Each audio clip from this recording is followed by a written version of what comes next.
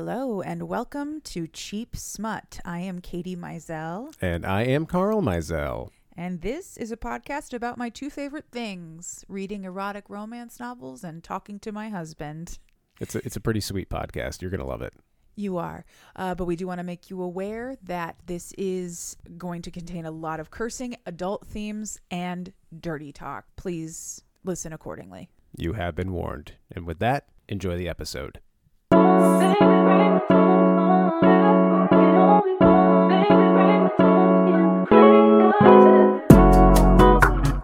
Hello. How are you today? I'm so great. Yeah. I can't believe this is real because we've been talking about doing it for a week since we recorded the trailer / episode. We recorded episode 0 and now it's finally, and we had to wait a day because normally we record on Fridays. Right, but today's a special occasion because our children are with their grandparents, so we waited. Yeah, they are, and I was in Detroit for work, and you were staying with your parents, but then you left the kids there. Yep. Abandoned our children with their grandparents. And so now we are sitting in our lovely den, and we are recording episode 1 of Cheap Smut, and how I am thrilled. As am I. I'm very excited to get started. As am I. Are we starting over? Because repeating ourselves. I'm excited. As am I. I'm excited. As am I. Yeah. Okay. We'll cut this. No, we're not. It's fine now. It's all going to tape. Excellent. All right.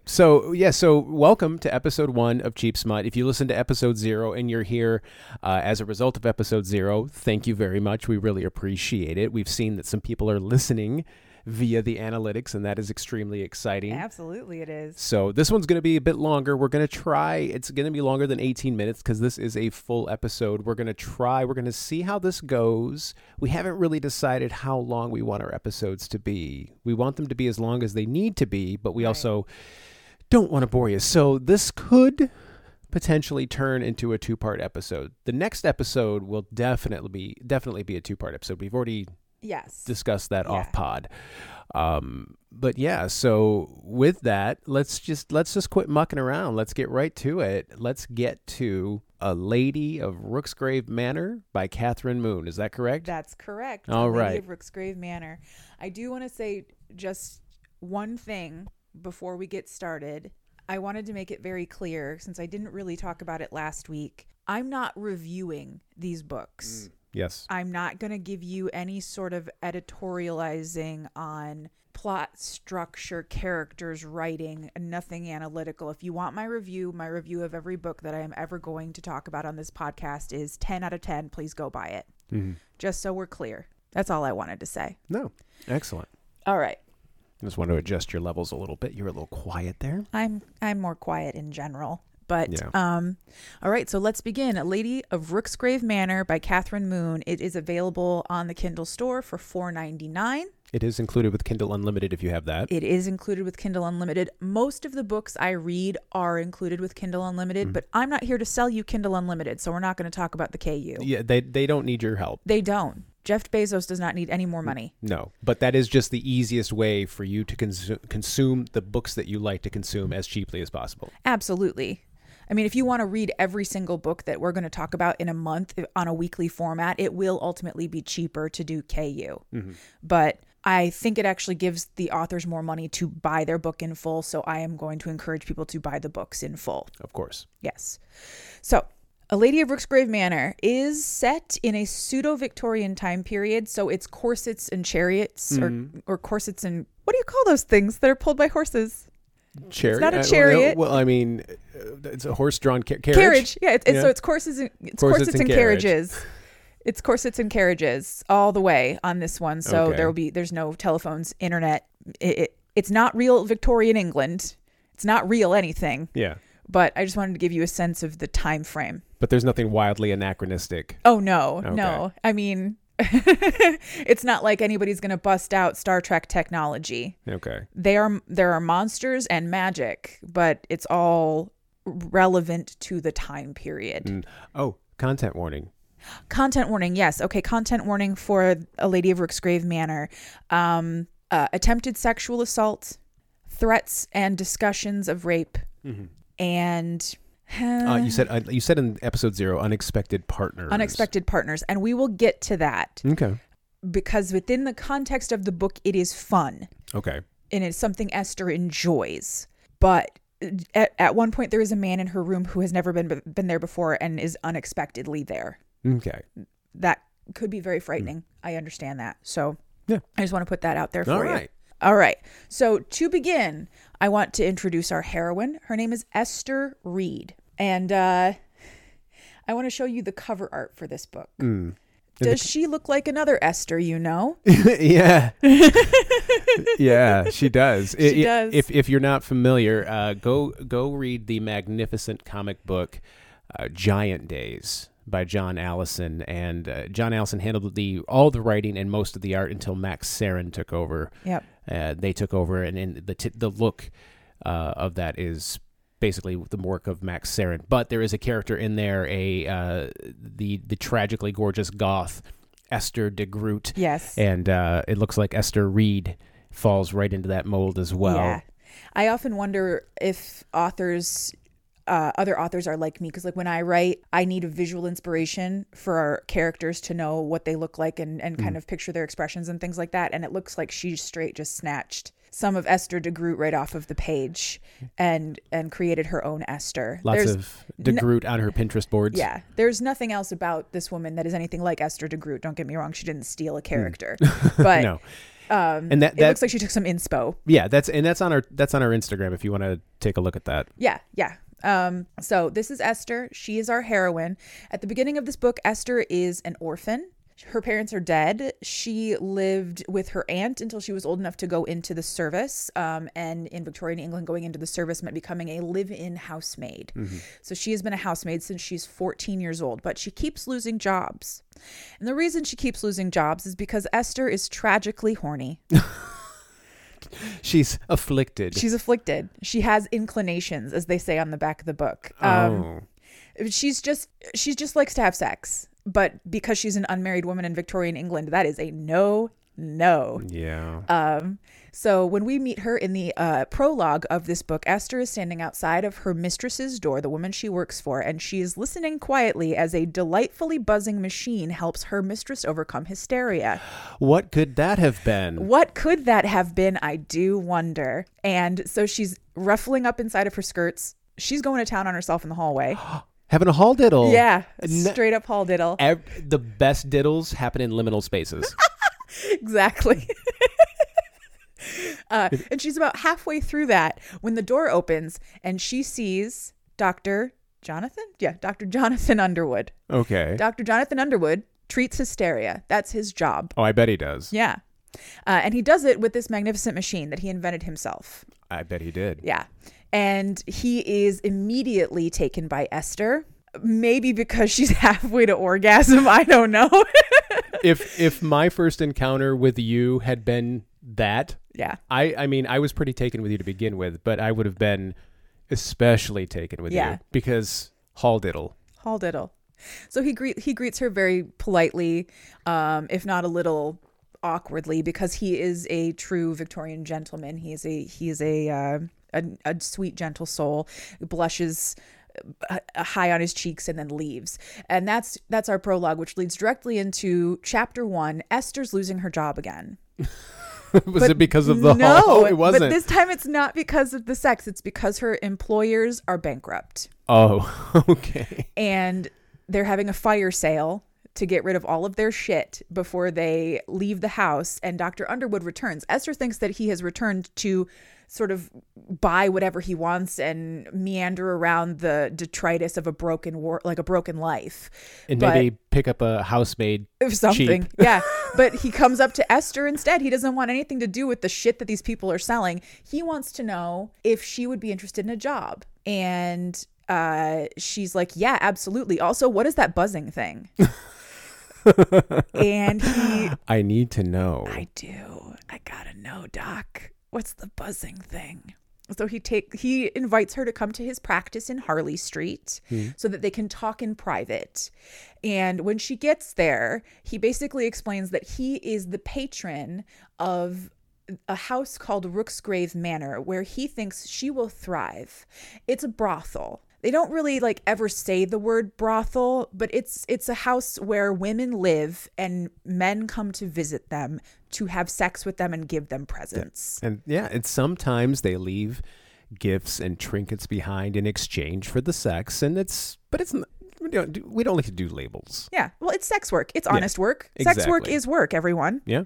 And she's like, hell yeah, that sounds great. I think I would really enjoy doing that. Because she says throughout this entire book, Esther is kind of caught on this shame hook of thinking that the only thing she's good at is sex, and she's depraved. And she's in this book, because it's Victorian England, she calls herself a wanton. A wanton woman. A wanton, which for anyone who's 16 years old, like I was the first time I heard that word, it's not a fried wonton wrapper. It's not a wonton woman.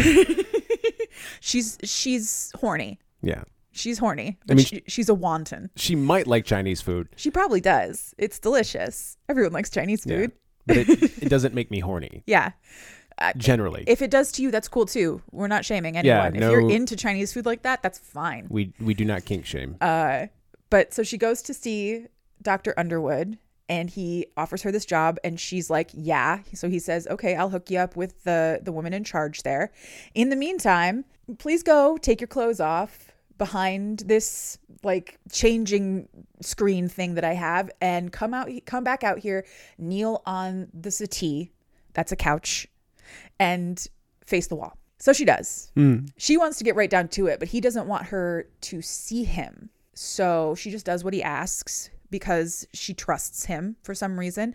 Esther trusts every single person she meets in this book.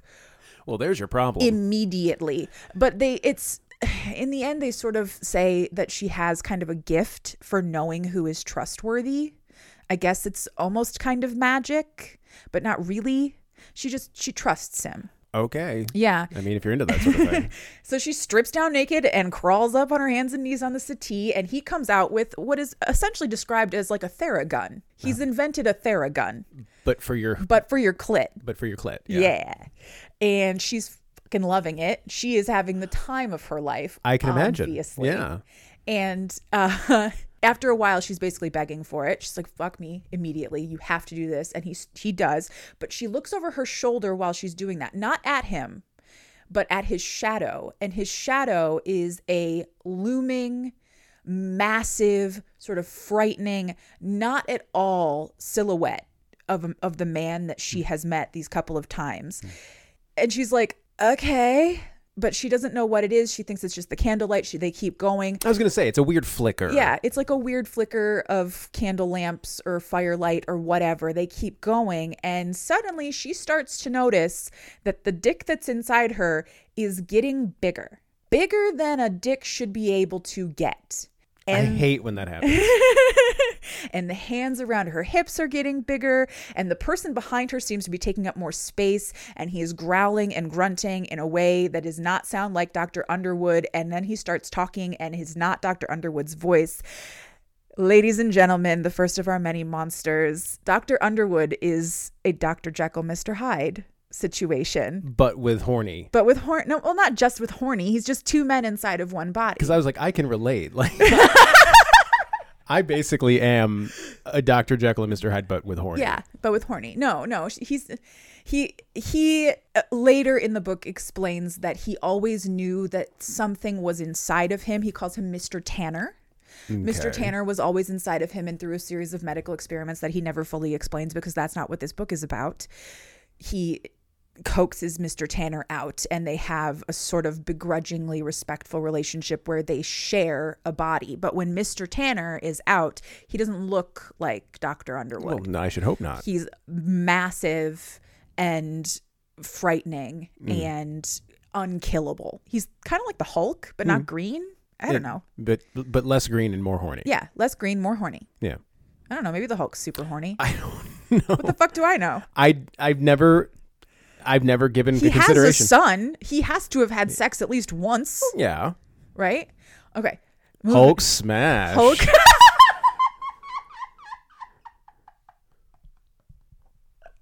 Oh my God. Yes. So the next day, Esther's been fucked proper by Mr. Tanner. And she is sent by carriage to Rooksgrave Manor, which is this big, sprawling, beautiful house in the English countryside, where she meets the madam of the house. Her name is Magdalena, and she is a witch. And her job is to make sure that the girls are well taken care of. And her magic protects the house. So people can't come onto the property, even though there is a village nearby. People can't come onto the property. And anyone who's not supposed to be there simply will be turned away by the magic. She also has a gift for pairing. So what she does is she pairs the girls with gentlemen that they think that the magic tells her will work well with each girl. Okay. She's a lovely woman. And she explains sort of the rules of the house. The rules are fairly simple. Esther will live there full time. Free room and board. She will get a paycheck. She does not have to do anything she doesn't want to do at any time. Consent is like top of the list at Rooksgrave. And does she get an employee discount? Why would she need one?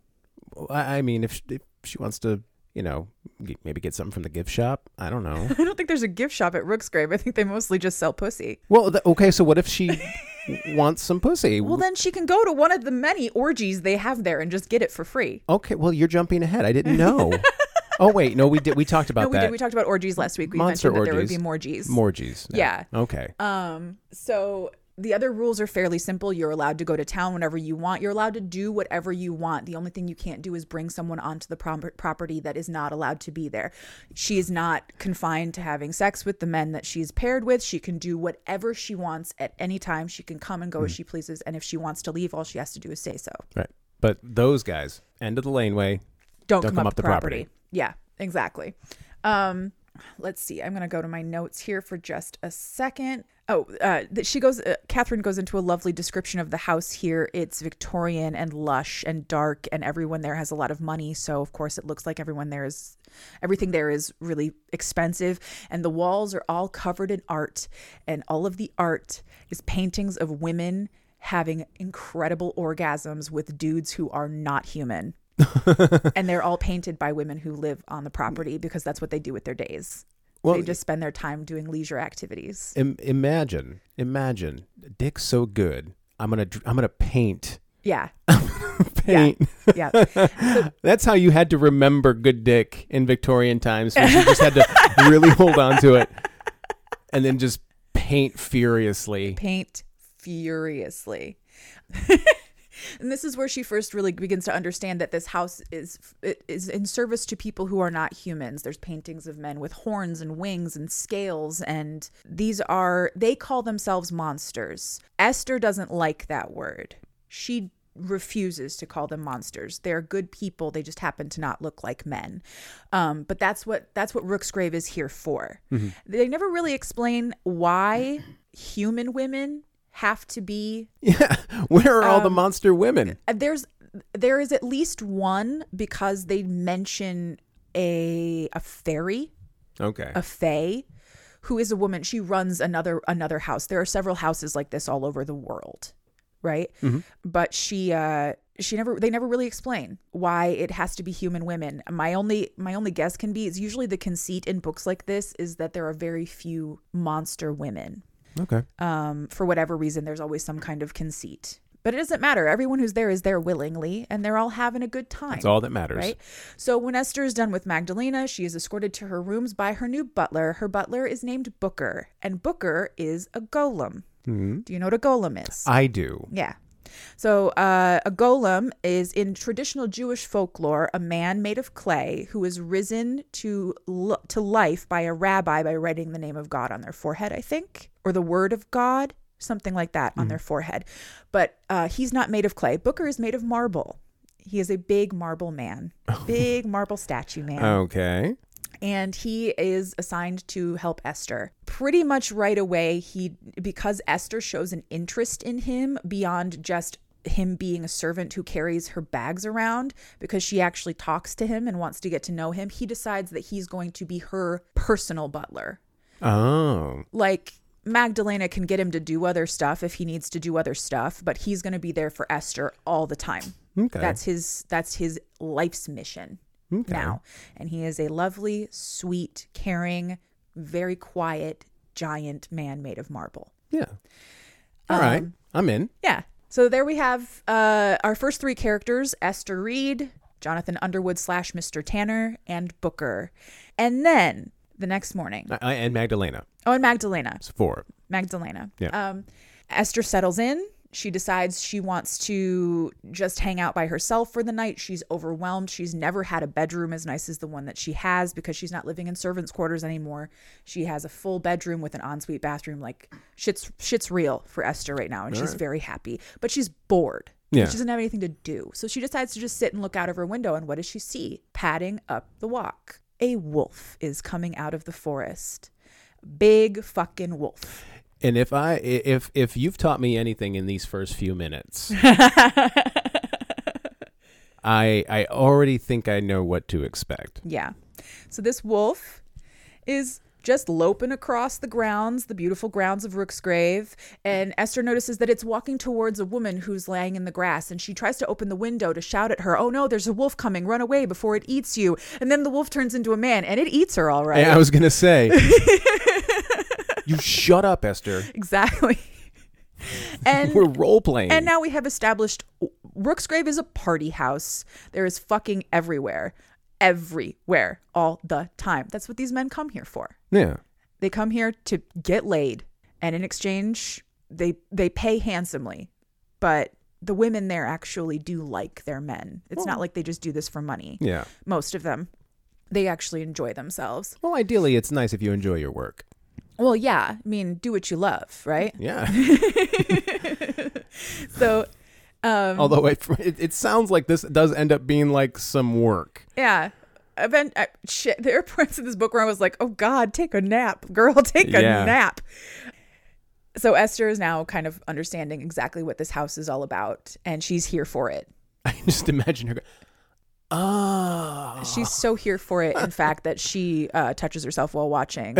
Oh, here we go again. Yeah, the werewolf man fuck his lovely lady. Aw. Yeah. And then she falls asleep. Well, yeah. You watch a wolf fuck a human lady. And, he's a man. Oh, he's a man. Okay, so he's a man. Point. He's a man at that point. But he was a wolf. He was a wolf. So if I watched a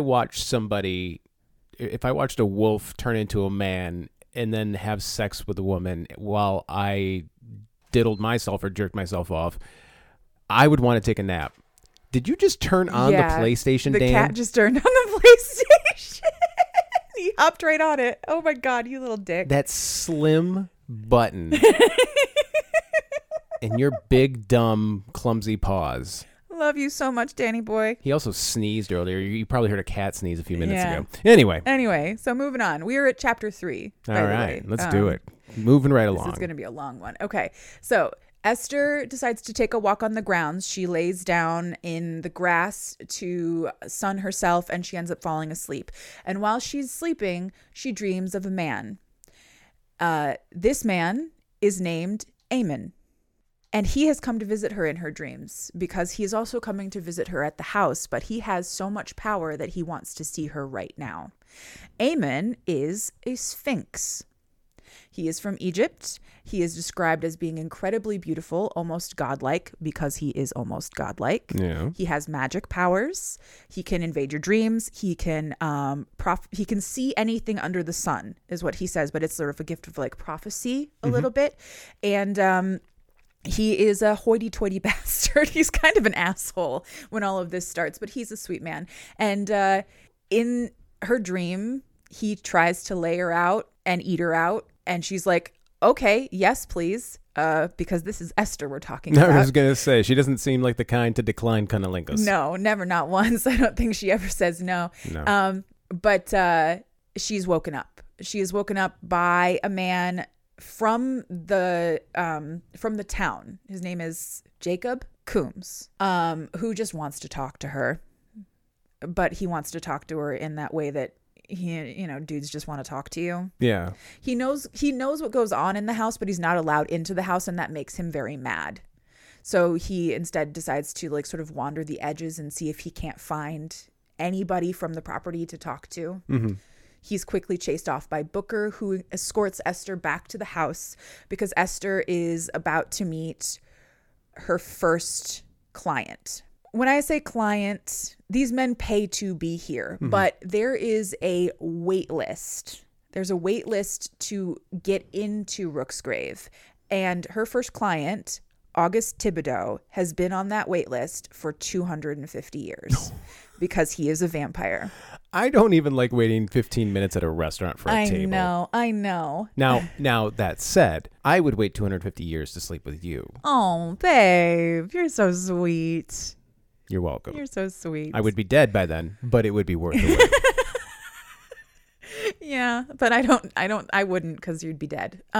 So Esther is given a present by Magdalena. At the same time, she is told that August is coming. This present is a lovely red dress that was gifted to her by Dr. Underwood. There's a lot of fashion in this book. I'm not going to go into all of it, but the dresses that are described are fucking gorgeous. Yeah. So if that's what you're into, read A Lady of Rooksgrave Manor for the Victorian dress. Talking to you, Adam. I know you're listening, Adam. Hi, Adam. I love you. Anyway, so Esther meets August Thibodeau. He is hot. He is rich. He is undead. And he is French. And he calls her mon cœur. Basically, from the moment that they meet. That means my heart. Mm-hmm. Fellas, if you're listening to this, pet names. They work. It's true. Every girl loves a good pet name. Anyway, so when she meets August, he is covered in flour from head to toe. Why? Because before he died, he was a patissier. And he is baking for her. Okay. And I just think it's so charming because he is baking like a mountain. Like the entire table is covered with sweets. And the reason is that he hasn't had to eat in 300 years, so he doesn't remember how much a normal portion is anymore. I'm going to go ahead and imagine that this guy looks like Paul Hollywood. Oh, no, he doesn't.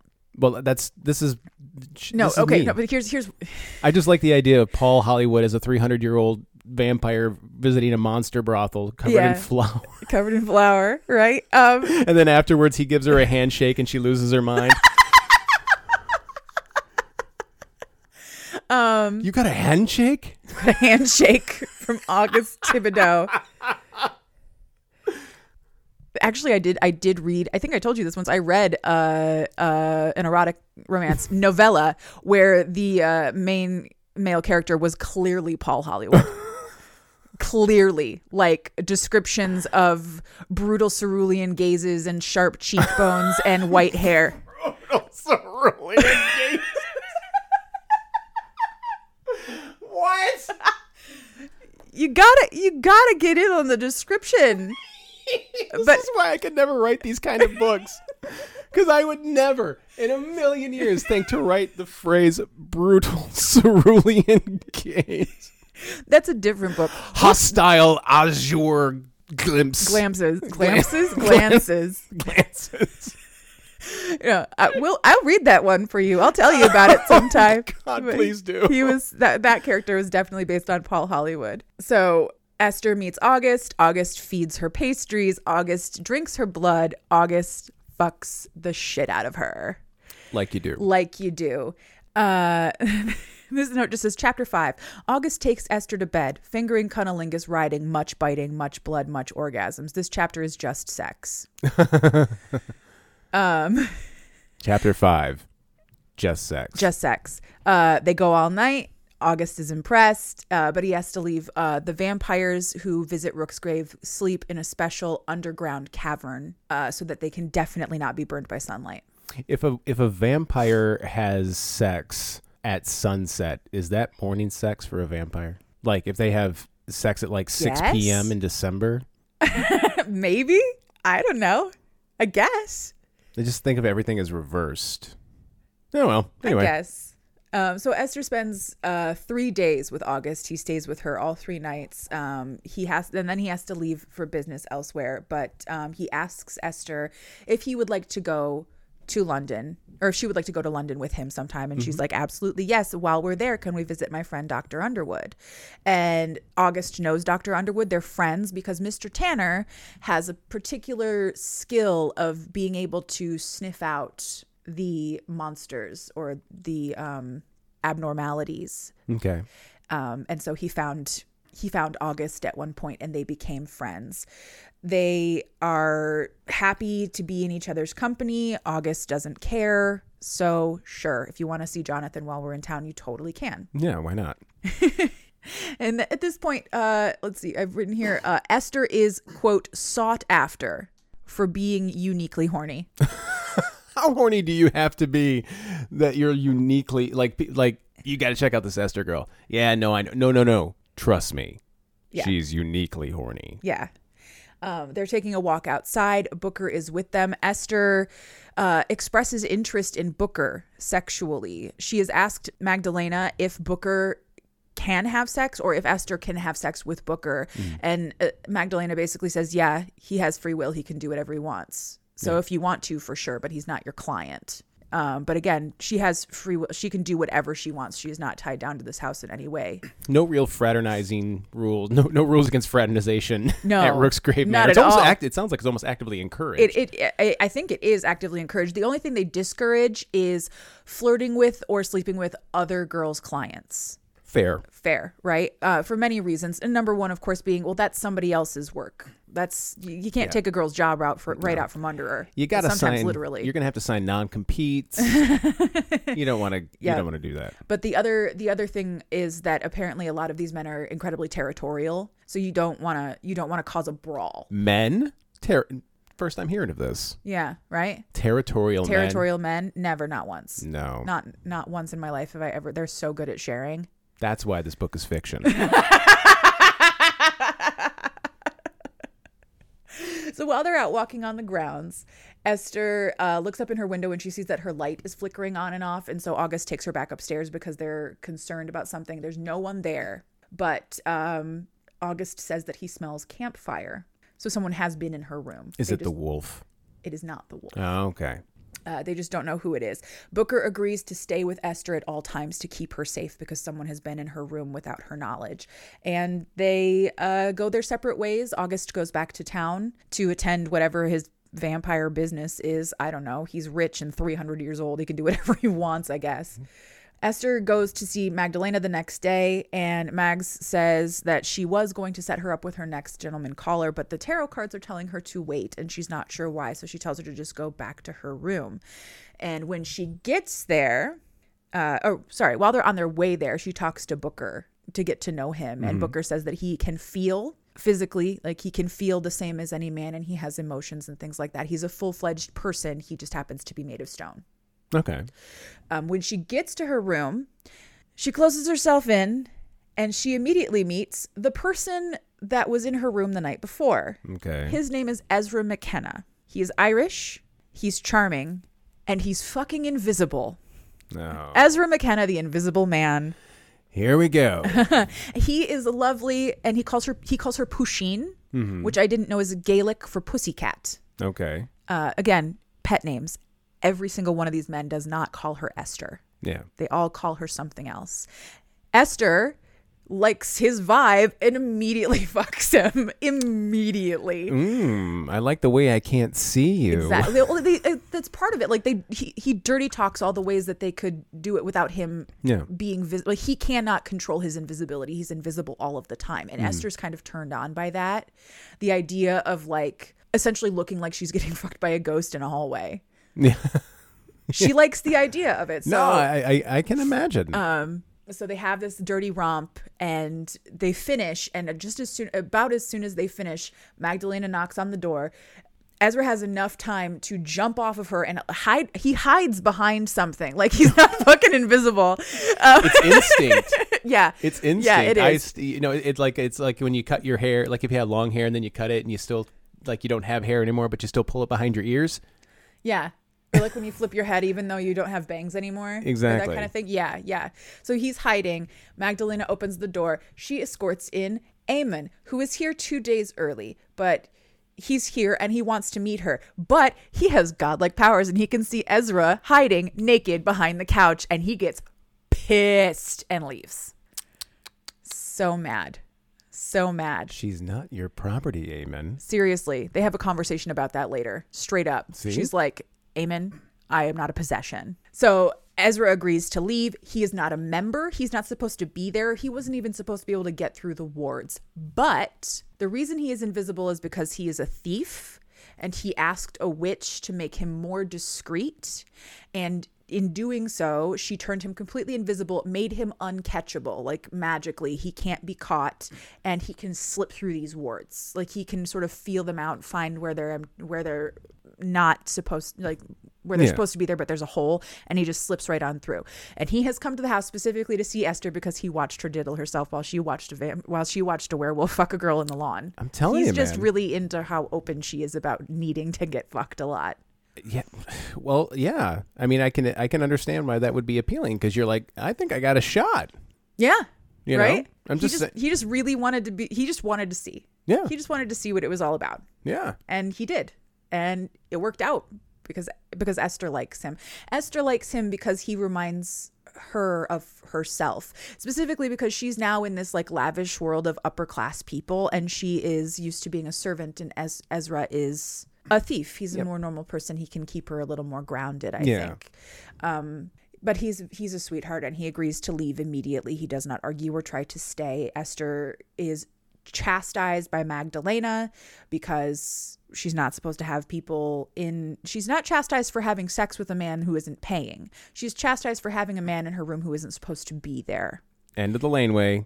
Don't come up the property. Exactly. And for upsetting Aemon, who is perhaps the most powerful person currently on Rooksgrave's books. You don't piss off a Sphinx. Yeah. She agrees to not see Ezra again, although she does chastise she chastises Magdalena, basically saying he can't afford to be a member here. That's not fair. If this place isn't open to everybody, then it shouldn't be open to anybody. As Esther is about equality. Good for her. Esther's here for it. She wants to socialize sex work. Exactly. After all of that, Esther takes a quick bath. Got to wash off all that sex. There's a really cute like aftercare scene where Booker takes care of her, dries her off, gets her dressed, etc., etc. He's a loving and caring man made of stone. All right. The next chapter is mostly a discussion of how the wards are starting to fray around the edges, and Magdalena is very concerned about that. And so for the meantime, they're not going to let anybody in who isn't supposed to be there, and Ezra is not allowed to come back. Magdalena never gives Esther a hard time for how much sex she wants to have. Mm-hmm. She's a go-getter. She is, yeah.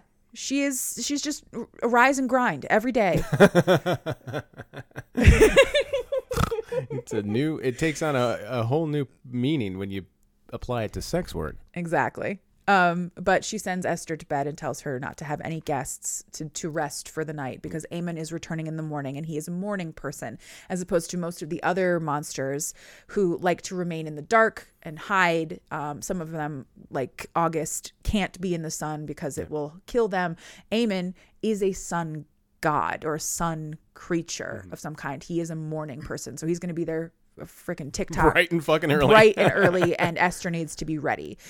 Because who isn't horny at sunrise? Am I right? Yeah. Well, you are. I am.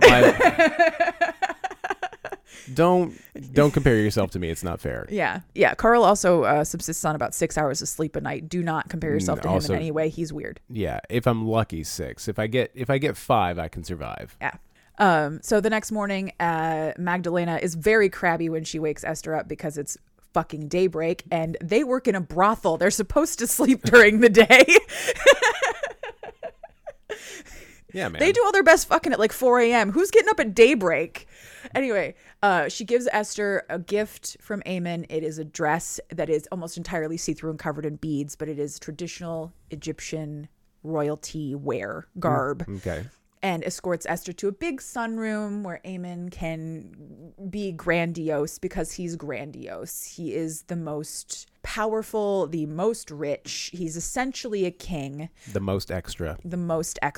He is Aemon. And he tells her that he forgives her for her dalliance. Not that there's anything to forgive. She can do whatever she wants, Aemon. Eat shit, Aemon. Right. But he does think that she needs to prove that she is contrite. And he does that by edging her for 4 hours. Jesus, dude. Right? That's rude. After Right? a certain point, there's a very precipitous diminishing, like the returns drop and diminish pretty precipitously after a certain point, I have to imagine. And during an edging session, like you're there. Okay, now would be a good time. No, we're going to keep doing this. Okay, this just hurts now. Seriously, over and over. For 4 hours, I would kick you in the face. I would understand. Yeah. So they get through all of that, and then he flips her over, decides that it's time for her to come and never stop coming. That's his next punishment for her. And this is where we learned that Eamon has a weird dick. Oh boy. Weird dick sighting. Weird dick sighting. Eamon the Sphinx he calls it a hook. Oh. And I don't like the word hook because I don't like thinking about anything called a hook being anywhere near my soft parts. No. Right? It sounds awful, but essentially what it is like a fin that raises off of the top and keeps him in place so that he can't pull out past her pubic bone. Okay. And it sits sort of right above the head. Yeah. No, I'm sketching it. I'm sketching it in my brain. Yeah. And it sounds like it shouldn't feel good, but I mean, depending on how big the fin is. Yeah.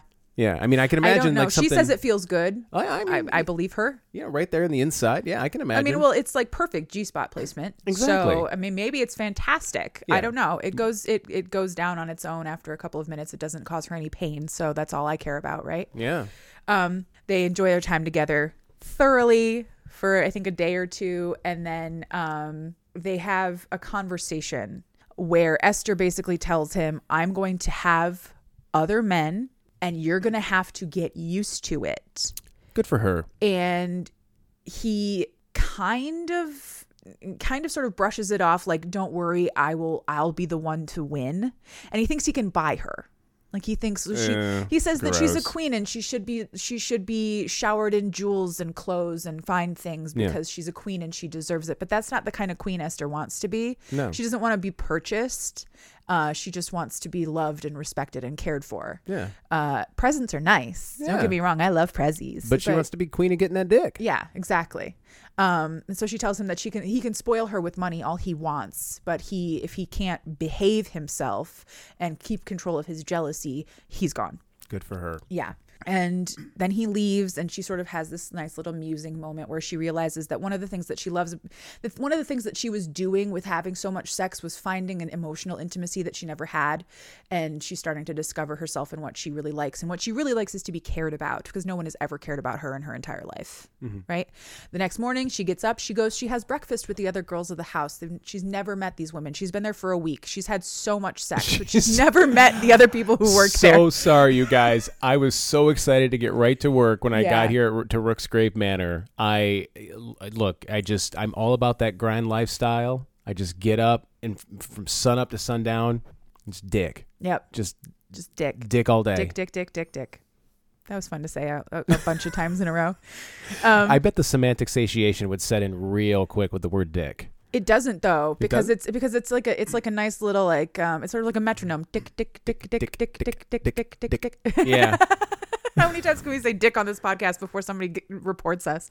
To who? To whom? Jim Podcast, owner of Podcasts Unlimited. Like, that's the whole beauty of this. I know. What are you going to do? Fire me? What are you going to do? Fire me? From the podcast that I helped create? As long as we put the appropriate ratings on it, I don't think you can do shit. But anyway. Shit, Jim Podcast. Yeah. So Esther goes and she meets her coworkers. A lovely girl named Sally, a lovely girl named Cassie. They talk about the men that they have. They all have various different kinds of men. I think over the course of the book, we meet someone who looks a bit like a minotaur. Someone who looks a bit like an ogre. Do they discuss where the Minotaur's dick is? Is it like on the front, or is it where the horse's penis would normally be? Oh no, they never. Oh, I've always wondered that. I have read Minotaur books. Do you want me to read you a Minotaur book so you can figure that out? Well, not right now. We're in the middle of this one, but eventually, yes. Yeah. Okay. So she gets to know these other girls. They're all pretty much there for the same reason. They like getting laid and they like getting paid, right? So yeah, and they're having a great time. But down at the end, there is one sourpuss who is ruining the party for everyone. Her name is Mary. She hates being here. She hates everything about it. She thinks that her men are disgusting. She charges them extra. Like she already gets paid. Yeah. But she charges them herself. I'm charging you an extra I hate you fee. It's really kind of awful. And Esther decides immediately she doesn't want to be anything like Mary. She goes to town with Mary to like shop for shoes or whatever. And Mary's like really into the milliner's son and just wants to have a normal life where she just marries the richest guy in the small town and gets to be her little like small town queen. Then what the fuck is she doing at Rooksgrave Manor? Oh, they actually explain that like much later. It's just sort of like a brush off thing, but they basically say that Mary comes from wealth and she was married off to a wealthy man to help settle her father's debts, but he was abusive and cruel, so she ran away and she found Rooksgrave, and now she's just trying to get out by getting enough money to leave. Okay. Which is a legitimate reason to work in sex work. Absolutely. It's that she's such a sourpuss. Yeah. Yeah, you know? I thought maybe she was like taking a gap year or something. Nope. Yeah. No, she's doing what she can to survive. Fair. But Esther thinks about that life, the life that Mary wants so badly, and thinks it's sort of boring and drab and sad, and she doesn't want to have anything to do with it. Okay. So she decides she's going to distance herself from Mary. The next day, okay, that evening, Esther decides that she wants to go and see what happens in the house at night. She starts walking down to the evening party, which is, as we will discover later, an orgy. But she's stopped in the hallway by Magdalena, who is acting very strangely because the wards are coming apart, and she's acting she's concerning. Mm-hmm. So Esther decides she doesn't want to go down to the party. She's too worried about Magdalena. She's just going to go to bed. The next morning, Booker comes to wake her up because it's his job now. That's what he does. He takes care of all of her like physical needs and stuff, and gets her dressed and then fingers her to a double climax because he wants to, and he tells her he will do that for her every single morning. You know, well, what am I saying? Like I eat the same thing every day. But yeah, like eventually you'd get tired of getting fingered every day, wouldn't you? No. What? Do you get tired of jacking off every day? I know you do it. I almost don't. every day. No, sometimes twice. Yeah. I don't get tired. Why would you get tired of it? Yeah, good point. So why should Esther get tired of it? No idea. Not a one. Anyway, so that is now established. Esther is slowly building a sexual relationship with Booker. Knew it. I mean, it's only a matter of time. And Booker sends her, after they're done, Booker sends her off to meet Magdalena, who offers her a one-time appointment for a gentleman who is passing through. This isn't his normal house, but he needs to be serviced. That feels gross to say, but he needs companionship for the night. There you go. He is a water demon, so Esther needs to go down to the grotto below the house to meet him, and she agrees because she's endlessly curious and endlessly horny. Mm-hmm. She goes down that night to meet him. Booker goes down with her, but he just sort of hangs out like on the stairs, and he likes to watch. Actually, no, Booker doesn't like to watch. August likes to watch. Oh, okay. But she gets into the grotto and she starts walking in, and this water demon seems kind of weird because it's not like a person. It is made of water, and it can sort of move her around in the water, and she's having a good time. But then very suddenly it pulls her underneath the water, attempts to assault her, shoves a magical water something or other into water ball gag into her mouth, tries to assault her vaginally, and she fights all she can, and the whole time it's talking about how he will love her and he has plans for her. So this water demon is not doing this for himself. He works for someone else, and this is the first little glimpse that we get that there is actually an antagonist in this book. Excuse me. Esther is pulled under the water. She is nearly drowned, but she is saved by Ezra, who has wormed his way back into the house through one of the broken wards again. Sneaky Ezra. And he manages to get her only because he cannot be caught magically. He can't be caught. So the water demon, who is actually a water wraith, can't grab him and pull him under too. They get her back up to the surface. Booker apologizes profusely. He can't swim because he's made of stone. Yeah. And he can walk underwater real well though. Yeah. When she gets back up to the surface, she hears multiple voices, but she doesn't know who all of them are because she can't open her eyes. She coughs up a ton of water and then she passes out. The next morning when she wakes up after her ordeal, she's in her own bed and all of her men are there at the same time, including Jonathan. Awkward. Yeah. Or not.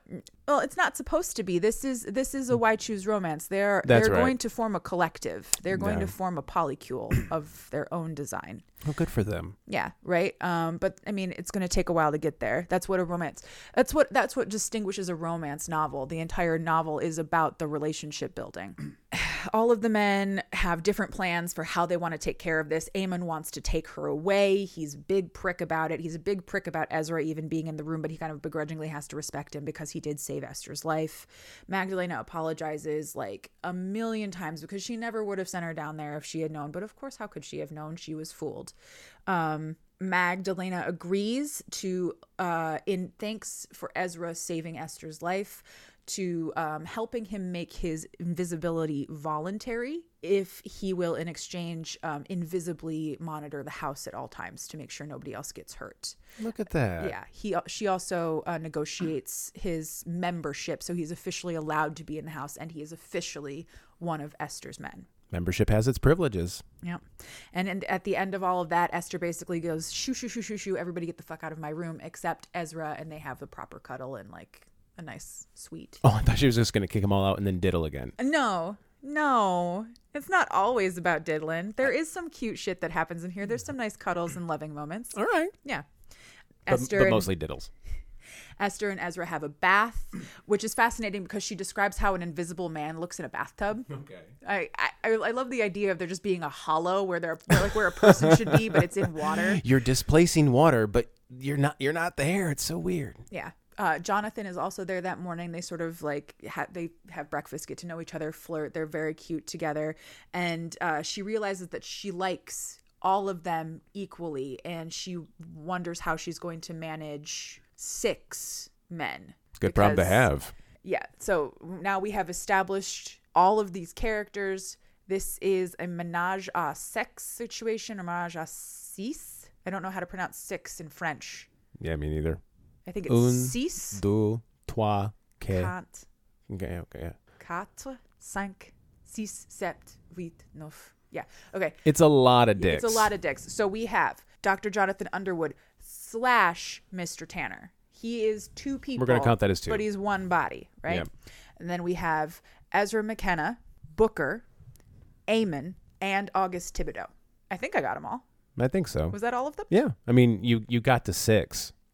Yeah, so it's 6. And she realizes that she wants to have all of them. And she's allowed to. She can have as many as she wants. Yeah. But Magdalena tells her that she might want to stop now. Maybe slow down and leave some for the rest of us there, right? Esther, honey. You're taking up all the dick. Yep. It's a small town. Yep. She agrees to go to London with August and Jonathan as originally planned, because August and Jonathan can keep her safe. Mr. Tanner can keep her safe from literally anything. So they go to London. They stay at August's house. August's house is a lovely townhouse in the middle of town, run by a housekeeper named Cork, who is a pixie. Oh, yeah. I was wondering when we would see a pixie show up. Yeah, so that's super fun. They spoil her, they buy her dresses, they give her nice things so that they can take her to dinner and then take her to the theater. And Esther's never been to the theater. She's very excited. It's not like any theater anybody has ever been to before. Oh boy, what are we doing here? Because this is live pornography. Oh, stage fucking. Yeah, stage fucking. And I am going to... Cheat out. We can't see your face. Cheat out. What happens next is 4 chapters of fucking. 4, I think. 3 or 4 in a row. That's so much fucking. It's so much. Now, normally romance novels don't have this much fucking in them. This is a special case. Oh. But there is... The fucking ratio in this book is insane. It's insane. It's so much. And Esther's just...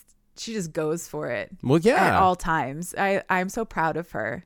At one point, she is described as a nymphomaniac, and I think that's pretty accurate in this case. She enjoys sex and she has it multiple times a day. Yeah. And that's cool, right? That's what you're into. So I'm just going to read you straight from my notes what happens next. They go to see a production by the Company of Fiends. It is called Tantalizing Nightmares. The Company of Fiends is the theater production company. There is a second book in this series. It's called In the Company of Fiends. It is about these performers. Yeah. This theater is live monster pornography. They have box seats. People with the little binoculars. Oh, right. Can you like long satin gloves and little binoculars, little opera glasses? Oh, gentle clapping. Yep. Act 1. 2 werebears chase and trap a woman. 5 humans chained to the stage are fucked by any number of combinations of monsters, including an onyx black demon with wings and horns, some kind of scaly creature who eats ass, and other undescribed fiends. I like how it's like, he's scaly and he eats ass. Which sounds like a way you would explain, like, I got this friend, you should meet him. He's a little scaly, but he eats ass. But he eats ass. And I know that you like your ass. I know you like to get your ass et. Exactly. So. Yeah. So you into this? Yeah. You're into this. I'll give you a number. Yeah. Esther is entirely fascinated by all of this. She loves it. And Jonathan and August enjoy their foreplay thoroughly by not fucking her in this box, no matter how... In her box? In this in that private opera box or theater box. Yeah. No matter how much she begs. At one point, she literally is like, if I fling myself down into the standing house, someone will fuck me. Esther. Calm down. Girl. Calm down. But they tell her that if she is very good, she will get to participate in Act 3. Oh, so, little audience participation. Yes. Act 2. 5 women get fucked by an Akura Kamui. I don't really know how to pronounce this. Akura Kamui. It is a creature much like a kraken, but from indigenous Japanese folklore. Okay, so there's a slight hentai vibe going on there? Oh, full on tentacles. Okay. Full on tentacles, fucking ladies. Yeah. There's tentacle porn. It's well described. It's very thorough. It's very thorough. At one point, like it literally throws a woman in the air and just catches her by the vagina, like right on a tentacle. It's crazy. Spins my her God. around. It's crazy. Does a neat ventriloquist act. August and Jonathan vow to never take her to Japan because they'll never get her back. No shit. Act 3. Esther is taken on stage. She agrees to go on stage and perform for this crowd. And she's taken on stage and strapped into what is essentially like a modified medical chair. And then Jonathan uses one of his inventions to repeatedly electrocute her with little electrical wands. My notes say he repeatedly electrocutes her with the machine consisting of 2 brass wands attached to a power source. On the clit?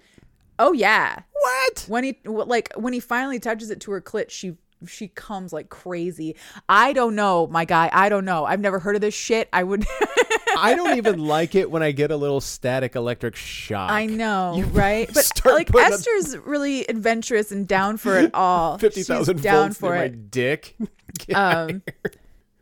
Once she has been worn out and electrocuted to orgasm, she is released and left alone on stage with Mr. Tanner.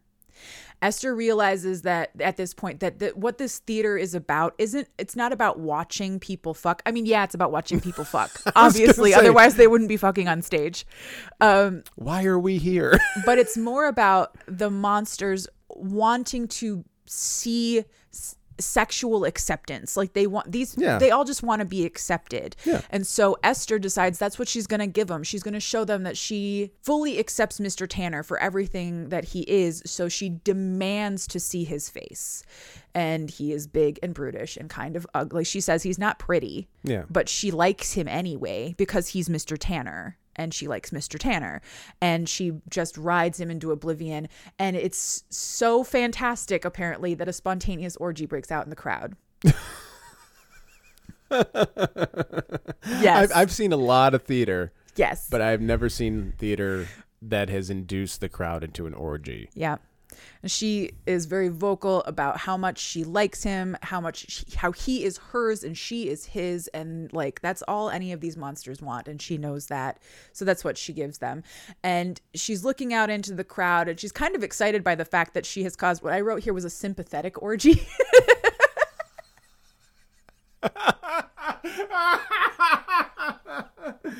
The resonant frequency of our fucking has created a sympathy orgy. Sympathy orgy. Yeah. So she's looking out into the crowd and she's kind of getting off on it. She's a big exhibitionist and she likes the idea that she has made this entire crowd of people just so horny. And she sees someone in the crowd who is just standing there staring at her, and she feels like she should recognize him, but she doesn't. And every time she looks away from him, she can't remember his face. And she finds him quite disturbing. So she finishes. But because you got to finish. She's disturbed, but I'm still going to finish. Yeah. I'm still going to get this. Immediately she is swept off stage by Mr. Tanner because he's already done as well. They take her back to the carriage. They start getting her back to August's house where she can be safe. And they realize that this antagonist, the person who tried to take her before, and the person who was standing in the crowd is a man called Bersha. Bersha is the king of Gomorrah. Okay. As in Sodom and. Gomorrah, Sodom and. He is immortal, but they have no idea how, because he was a man and he's not now. And he runs. I wrote this and I want to read it because I thought it was funny. So I'm just going to do this. Shoot your shot. He specializes in sin. He runs houses like Rooksgrave, but without the OSHA standards. So what he really specializes in is monsters having sex consensually or no. Yeah. And he's not a good person. He just likes to, as they say, break pretty things. Oh, gross. They don't know where he is. They don't know how to locate him. They have no idea how to even begin. So they decide that the only thing that they should do is get her safe. Mm-hmm. They go back home. She, I'm sure, takes a shower, goes to bed. Probably has sex. I just assume. She already just had sex on stage for like an hour. This is Esther we're talking about. Yeah, this is Esther we're talking about. Who knows? Who needs rest? Girl's Not crazy. Esther. Not Esther, no. No. Next morning, though, she wakes up and Jonathan is there with her, and she wakes him with a blowjob. Good because for her. She's a really, really lovely lady. Yeah, she is. And they have like a sort of sweet and romantic, less athletic kind of sex. Yeah. They spend the day sort of lolling about in bed and just chatting and wondering how to keep Rooksgrave safe, how to keep the wards tight, and how to manage the whole menage a six situation that they find themselves in. Okay. In the evening, Jonathan takes Esther to August's discreet sleeping quarters just as he's about to wake up so she can do the exact same thing to him because Jonathan likes to share. Yeah, he's a good man. He's a good friend. It is bisexual threesome time. Oh, boy. August fucks Esther. Jonathan fucks August. Big sandwich. Well. Yeah. Look at that. Jonathan and August are very close. Yeah, no shit. And that really right there, that is how we're going to dismantle toxic masculinity. Absolutely. If you really want to take down toxic masculinity, let your friend fuck you in the ass. Yeah. Yeah. Maybe blow your friend every once Maybe in a while. blow your friend. Blow your friend. What? What's wrong? You never blow the homies? We call that a blow me.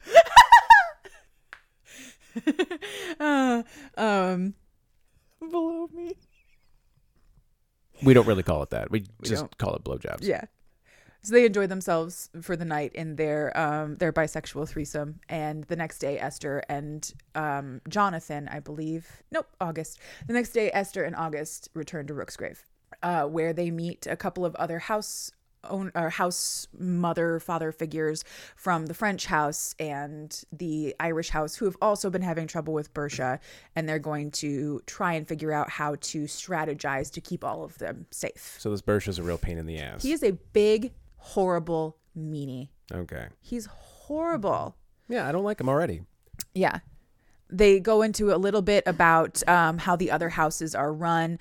Esther asks August why he didn't go to the French house if he is a Frenchman. And he basically says it's because that house is run by incubi, and incubi have the power to make people horny with magic, but it is addictive, and all of the humans in the house are kind of like junkies now. And it's sad and scary. Sex junkies. And he doesn't like it, so he won't go there. He doesn't agree with the policies. The next morning, Ezra wakes Esther with head. Why don't you ever wake me with head? Because if I woke you up when I wake up, Yeah, I'd probably punch you in the face. If you woke up with me going down on you at 5:30 in the morning, I would be mad. You would I be would. extremely I would be mad. I would be so mad. But anyway, so Ezra wakes Esther with head, and she opens her eyes to find he is visible now. Hooray, Magdalena kept good on her promise. Ezra is now a visible man, and he's just a big Irish hunk and lunk. Yeah. Like he's just a sweet Irish baby, I guess. He's got freckles and everything. Oh, adorable. Isn't he so cute?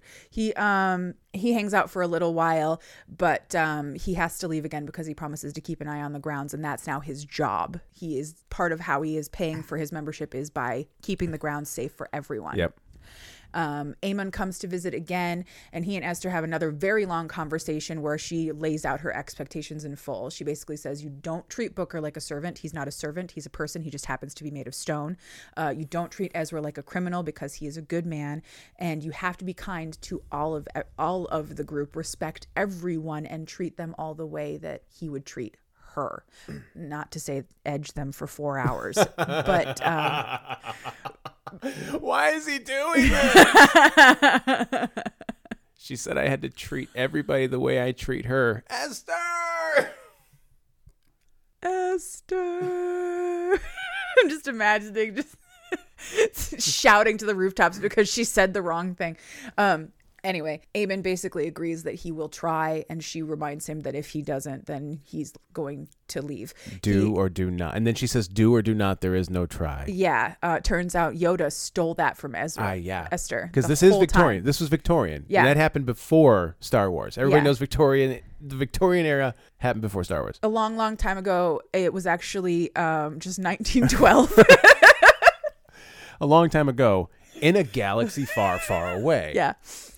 Yeah. The next day, they just spend the day in the house, enjoying themselves. There's a lot of leisure time when you are a sex worker, apparently, in this universe. I don't know that there's a lot of leisure time for sex workers in the real world. I can't imagine. But in Esther's world, there's a lot of leisure time. She wakes up the next day with Booker in her bed. They have a dirty cuddle. It's nice. But he has been put under strict orders by August not to have sex with her because they have plans. You should explain what a dirty cuddle is. Oh, a dirty cuddle is or what we call it. I don't want to talk about. You don't have to. I know. Sorry. A dirty cuddle is when you don't want to have penetrative sex, but you still want to get off, and you want it to be with your partner. So you snuggle up together, and one or the other or both of you touches one or the other or both of your genitals until you get off. I guess it could have been pretty self-explanatory, but it was funny to see you squirm. I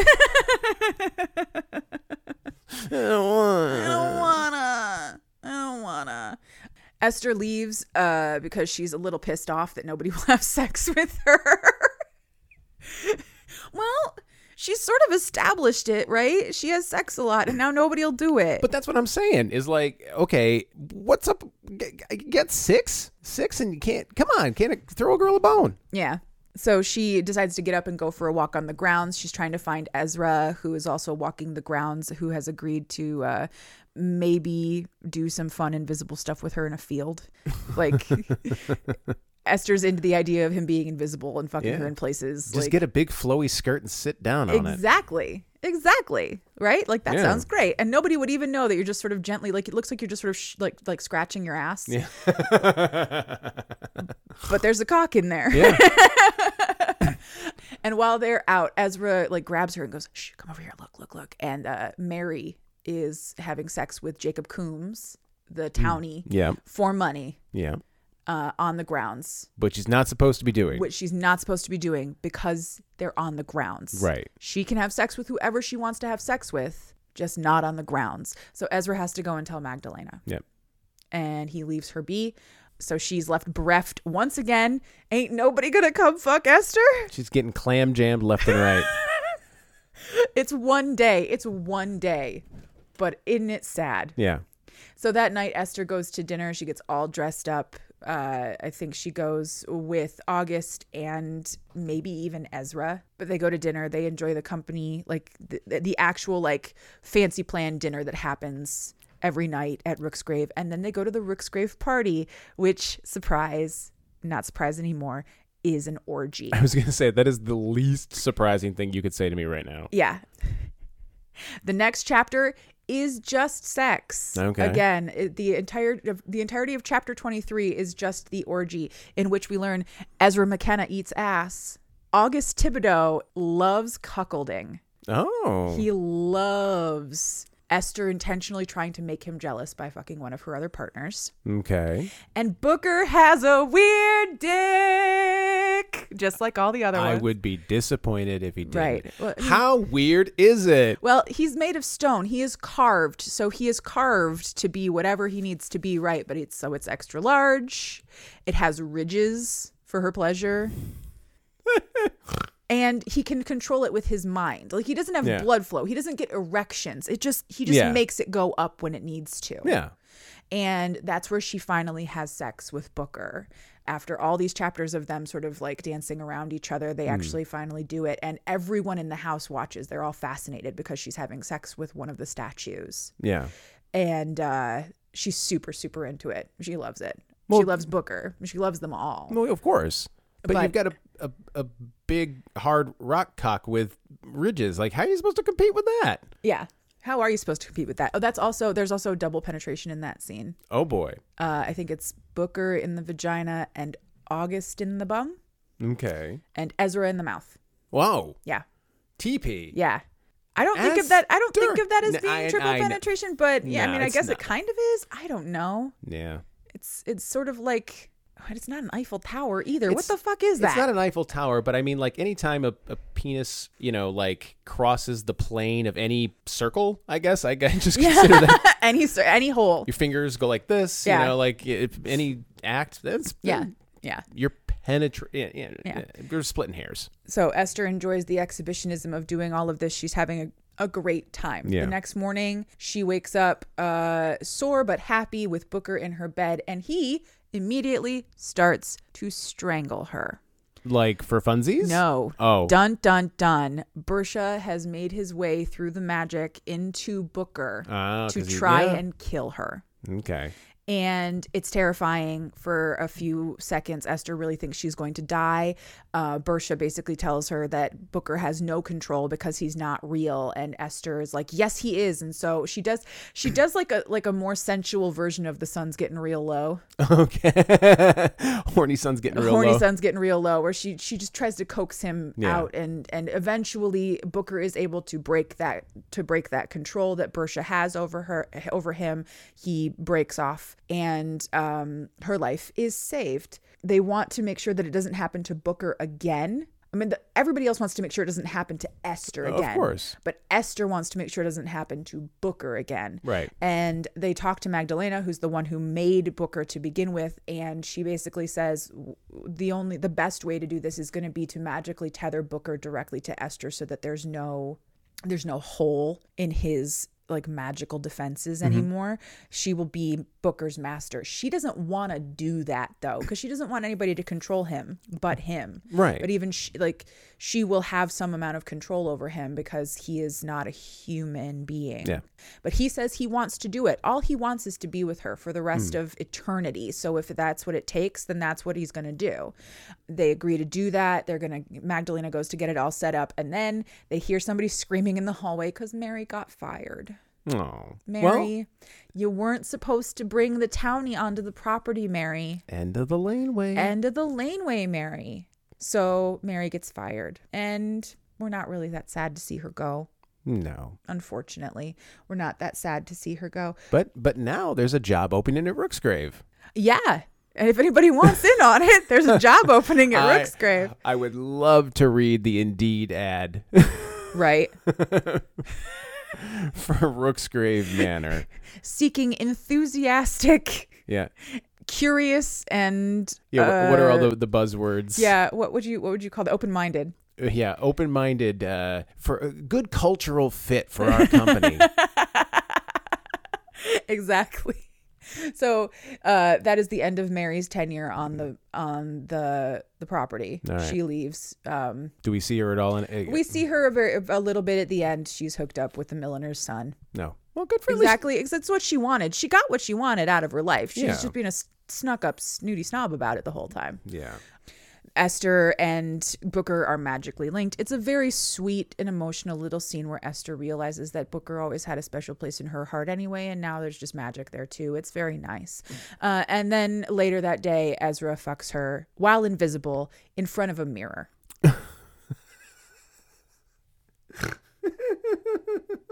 I love it. She has this touching, deep, emotional moment with Booker, and then she fucks Ezra while he's invisible in front of a mirror. Yeah.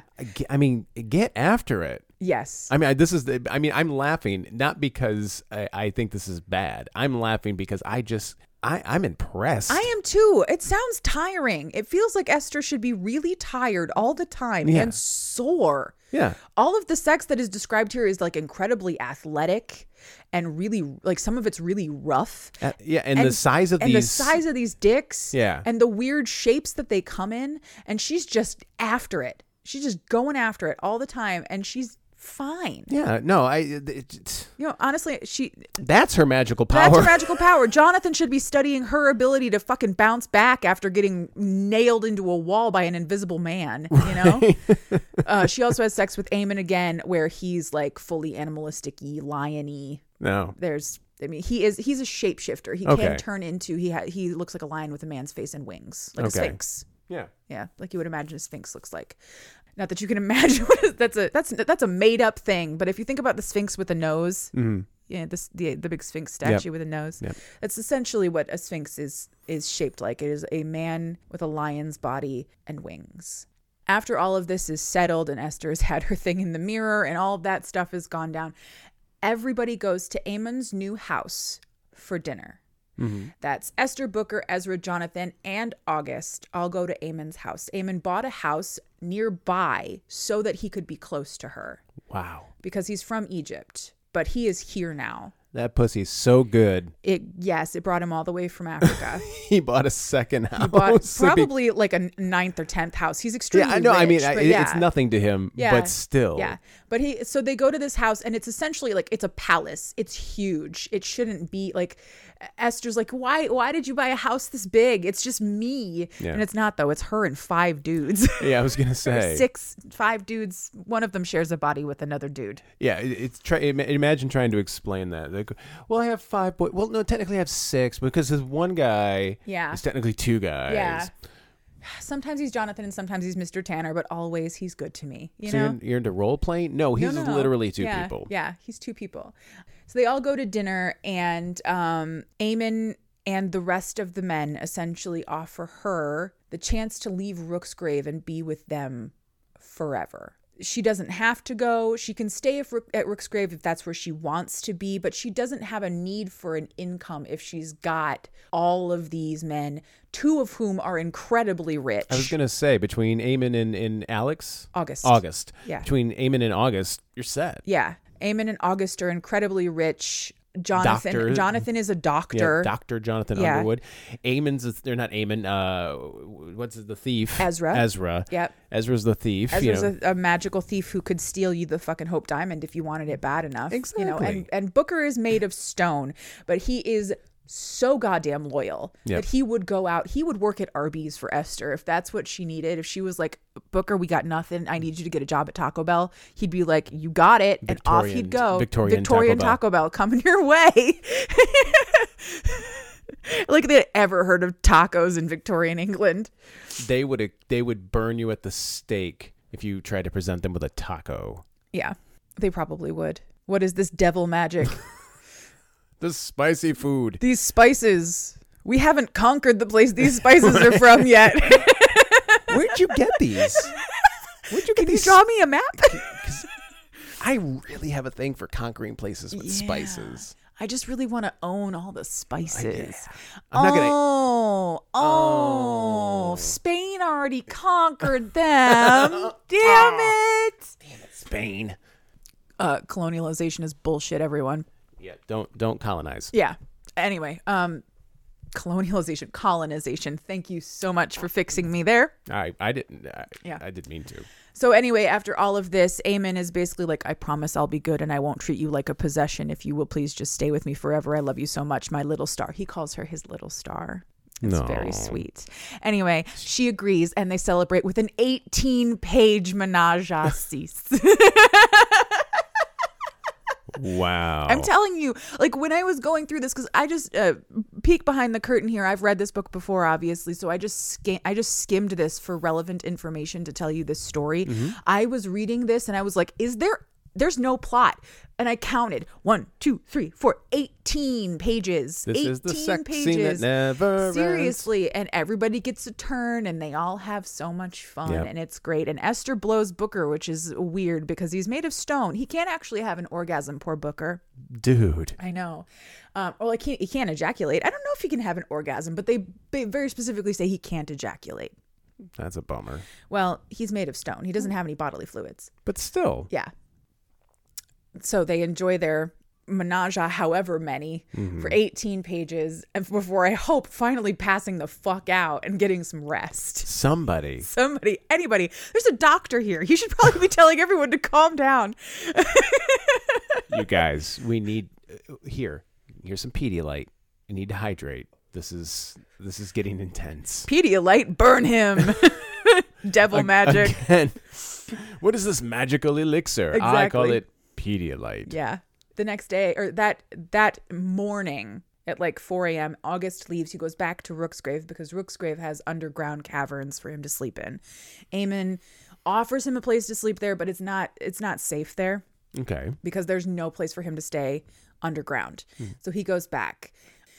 They sort of loll around and have a fine day and whatever, but Esther misses August very badly, so she asks to go back, and they're like, yup, absolutely. So they all pile back in the carriage, and they go back, and they see that Rooksgrave is on fire. You know, I was just about to say I love how supportive they all are, and then you said that Rooksgrave was on fire. I know, and it is sweet that they're so supportive, and they're finding their way in this relationship that's very unusual. Oh yeah, but it's pretty unconventional. Yeah, it's an unconventional relationship for sure. Yeah. 5 to 6 dudes and 1 lady. I could. That seems like so much work. Seriously, doesn't it? It seems like so much work. I cross my legs sometimes just thinking about how much Esther has to do. I mean, think about how often I push up on you. I'm one guy, and I push up on you all day, every day. Yeah. Now, multiply that. Yep. And no, God. Oh my God. They actually do say at one point like that they sort of negotiate and schedule their time with her. Otherwise it would be constant. Oh man. And if it was 5 of you pushing up on me every day, I would leave. Yeah, that's fair. Like, oh my God, that's so much. That's so much. I don't want to see that. I'm kidding. I actually would love to see like the Outlook calendar. Like, what does that look like? Seriously, what does the calendar look like? Everybody has their own corresponding color. Trying to schedule. Like, what do you mean there's a conflict? Yep.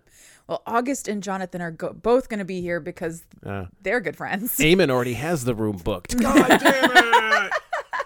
Booker goes with her everywhere, so there's always just a gray line through every single day because Booker never leaves. Fuck it, we're doing it virtual. This could have been an email. This bone sesh could have been an email. You could have just written me a dirty email and I could have diddled. Exactly. So they go back to the house. And the house is on fire. Yeah. It's still on fire. It's still on fire. I'm sorry. The house is on fire. Everyone's out on the lawn, except for the vampires because it's daytime and they can't come outside during they are in what's called day sleep. They make it seem like it's an involuntary sleeping situation. So Esther's freaking out.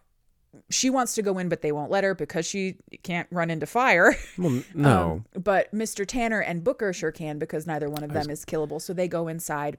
Esther tries to call them back. She eventually gets a hold on her actual like magical tether that she has to Booker, and she pulls him back out.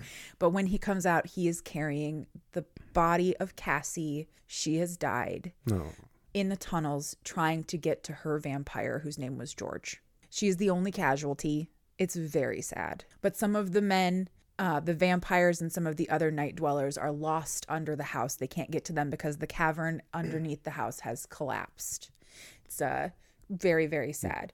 But they all agree that they can't stay there because the looky-loos are going to come. Everybody in town is going to come. And all of these people are not all human people. And they can't be seen. So they go back to Eamon's house. Hooray! There's a reason Eamon's house is fucking gigantic. Foreshadowing. Yay! So they go back to Eamon's house. Eamon welcomes them all. And all of his pixie servants are just glad to have people to wait on. Esther is in mourning. She is freaking out. August is nowhere to be found because they can't get to the caverns. So she decides to throw herself completely into the only other thing that she has ever really learned how to do, and she takes care of everybody. She asks the pixies what needs to be done. They tell her, and she does it, and that's how she kind of gets through the day. Mr. Tanner and Ezra go back to the house. They try to find a way in. They can't, but the fire is out now, and they're going to go back the next day, and they're going to try and find a way in. Esther agrees, but only if she's allowed to go with them. Okay. So she goes back.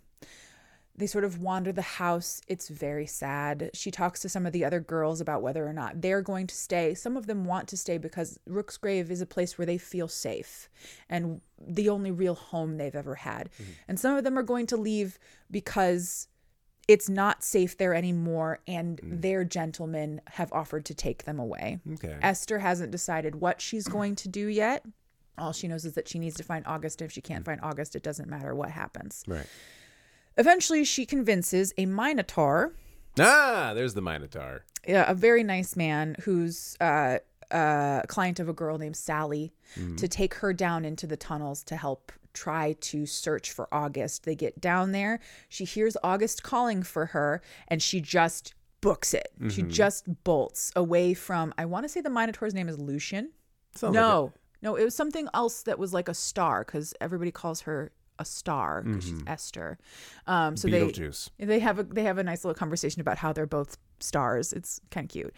But Esther hears August calling for her. She just bolts and runs down a corridor, around a corner, around another corner. She's lost the Minotaur. She is deep in the tunnels underground Rooksgrave, and she finds August, and he is staked to a big tree. And Bersha is sitting there waiting for her. Because he has laid this trap specifically for her. She is the only one who has ever gotten away from him, and he is mad about it.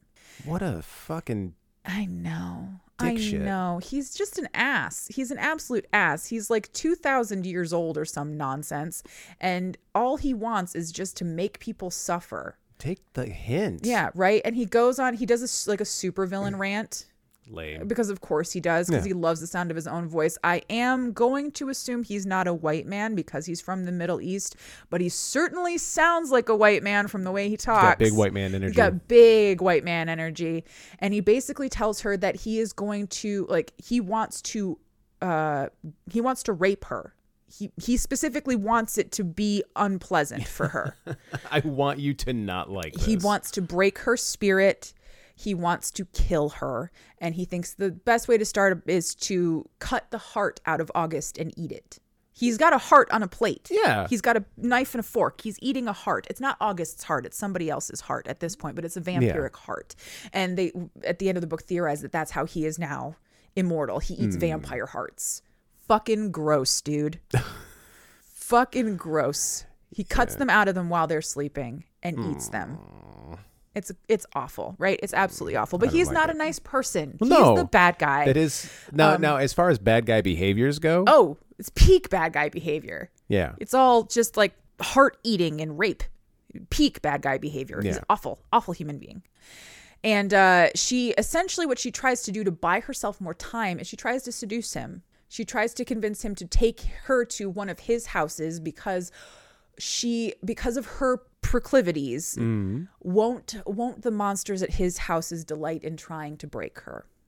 All right. And she buys enough time that eventually she pisses him off just enough that he pulls her directly into his face. And when that happens and he is distracted, an invisible hand puts a knife in her hand and gives her the strength to stab Bersha in the fucking heart. Directly in the heart. And then they twist. There's really nobody better than Ezra. There's nobody better than Ezra. God bless Ezra McKenna, and God bless that joke. I've been waiting From the moment you said there was a character named Ezra, I was like, I'm getting in a better than Ezra Oh my joke. God, good for you. Good for you. Been waiting. So yeah. So little sippy sip here. Yeah. Take a sip while I stare down our cats and make sure they don't do any bullshit cat shit. Yeah. So Bersha is immortal. He's not actually dead. He's just got a big knife sticking out of his heart. And what does he do? He starts talking more white man bullshit. No. He just opens his mouth again. And what does Esther do? Because she's so sick of hearing him talk, she pulls the knife out of his chest and stabs it directly into his throat. Good for her. God bless. I was so proud. She's just saying what we're thinking. She's just, exactly. Everybody's just going, why hasn't anybody stabbed that guy in the throat yet? You know what that guy needs? A knife in the throat. Exactly. But unfortunately, he is still magic and he disappears. He just fades out. God, do we hate They Bersha. can't catch him. He's gone. But August is safe. They get him down from the tree. She feeds him so that he can heal. We're all good. Everything's fine. And hooray, we have saved the day and we have saved August. They all go back to Eamon's house. They clean up and they talk to Magdalena. And Eamon brings a new guest, his sister. And his sister is also a Sphinx. She agrees to help protect Rooksgrave so that this never happens again. Because the one thing that Bersha knows not to do is fuck with a Sphinx. Okay. And why is that? Because of how powerful they are. Okay. They are essentially immortal and they have the power of the sun. Okay. They are very, very strong. They have so much power, in fact, that Eamon, on seeing August is alive after they thought he was dead, offers him a gift that no one else can ever give him. He gives him the ability to walk in the light again. Oh, wow. Which is very nice. And I think That's so thoughtful. It is. And I think ultimately it's a sort of proof that Eamon has changed his ways. He's not a jealous asshole anymore. He just wants everybody that Esther loves needs to be safe. Yeah. But he's completely ruined birthdays. You know, like what do we get August? Nothing. Eamon already gave him the gift of eternal life in the sun. Jesus asshole. Christ. Great. What a jerk. What did he get August? August is a day walker now. So that is essentially the conclusion of this book. They're all very happy to be back together again. They have to decide what they're going to do next, and Eamon suggests they go to Egypt. Okay. Because it's not that far from where Gomorrah was. Yeah. And if they're going to find any information on Bersha, that's where they're going to find it. The only reason he has survived for this long is because he's elusive. Mm-hmm. But if they can find information on him, maybe they can catch him. They're going to become basically full-time Bersha hunters. That's awesome. Right? And just for breaks for fucking. Yeah, just breaks for fucking and like whatever other fun things they want to do. And Esther's going to get to travel the way she always wanted to. And it's going to be great. It's going to be so much fun.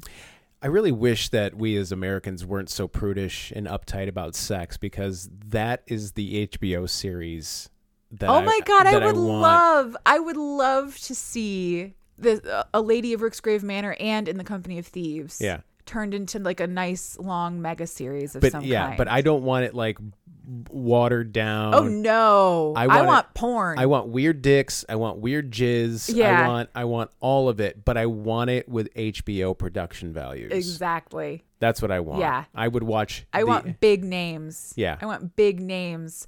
I want Eamon to be played by like. There you go. Let's cast it. Let's wrap this up by okay. that's how we'll wrap. To wrap up the story, Magdalena gives Esther a set of tarot cards and tells her to keep an eye on them. They will tell her what to do, essentially.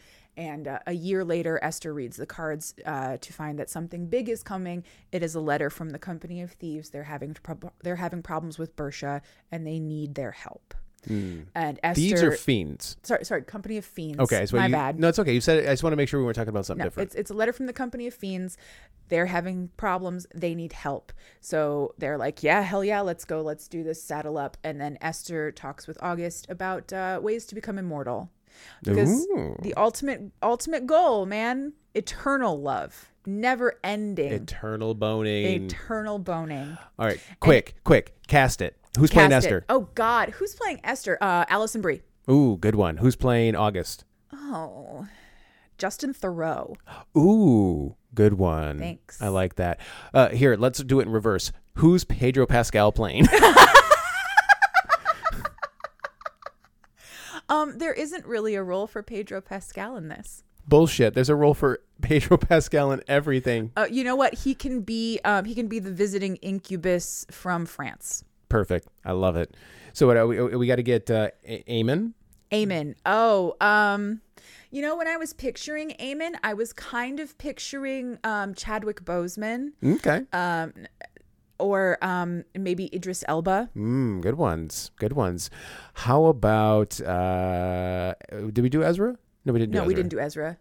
How about Ezra? Oh God. Hot redheads. I guess the first one that comes to mind is what's Oh no, you know what? It's Tom Hardy with a hair dye. Okay. It's Tom Hardy with hair dye. Yep. Okay. Or I guess he could just what's his name?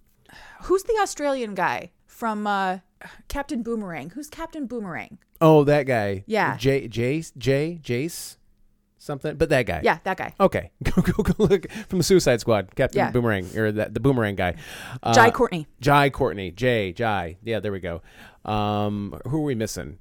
Jonathan Underwood. Dr. Underwood. Matt Smith. That's a good one. Matt Smith would be great. Matt Smith would be great in that role. I saw our autographed picture of Matt Smith. Oh, we do. There. Yeah, we have that on the wall. So is that everybody? I don't know. That's it would have been funny if I looked slightly to the left and said Godzilla. Yeah. Who's playing Dr. Underwood? Godzilla. So we have Esther, Alison Brie. Yep. In order of appearance, Dr. Underwood is Matt Smith. Booker. I don't even know who would be Booker. Oh, that's a tough one. You know what? We got to throw the younger generation a bone here. Let's just go with it'll be CGI, but we'll voice him with Timothy Chalamet. Oh, you know what? That would actually be really great. There you go. I think Timothy Chalamet would make an excellent Booker. I do. There you go. Because he's kind of sweet. You're welcome. Okay.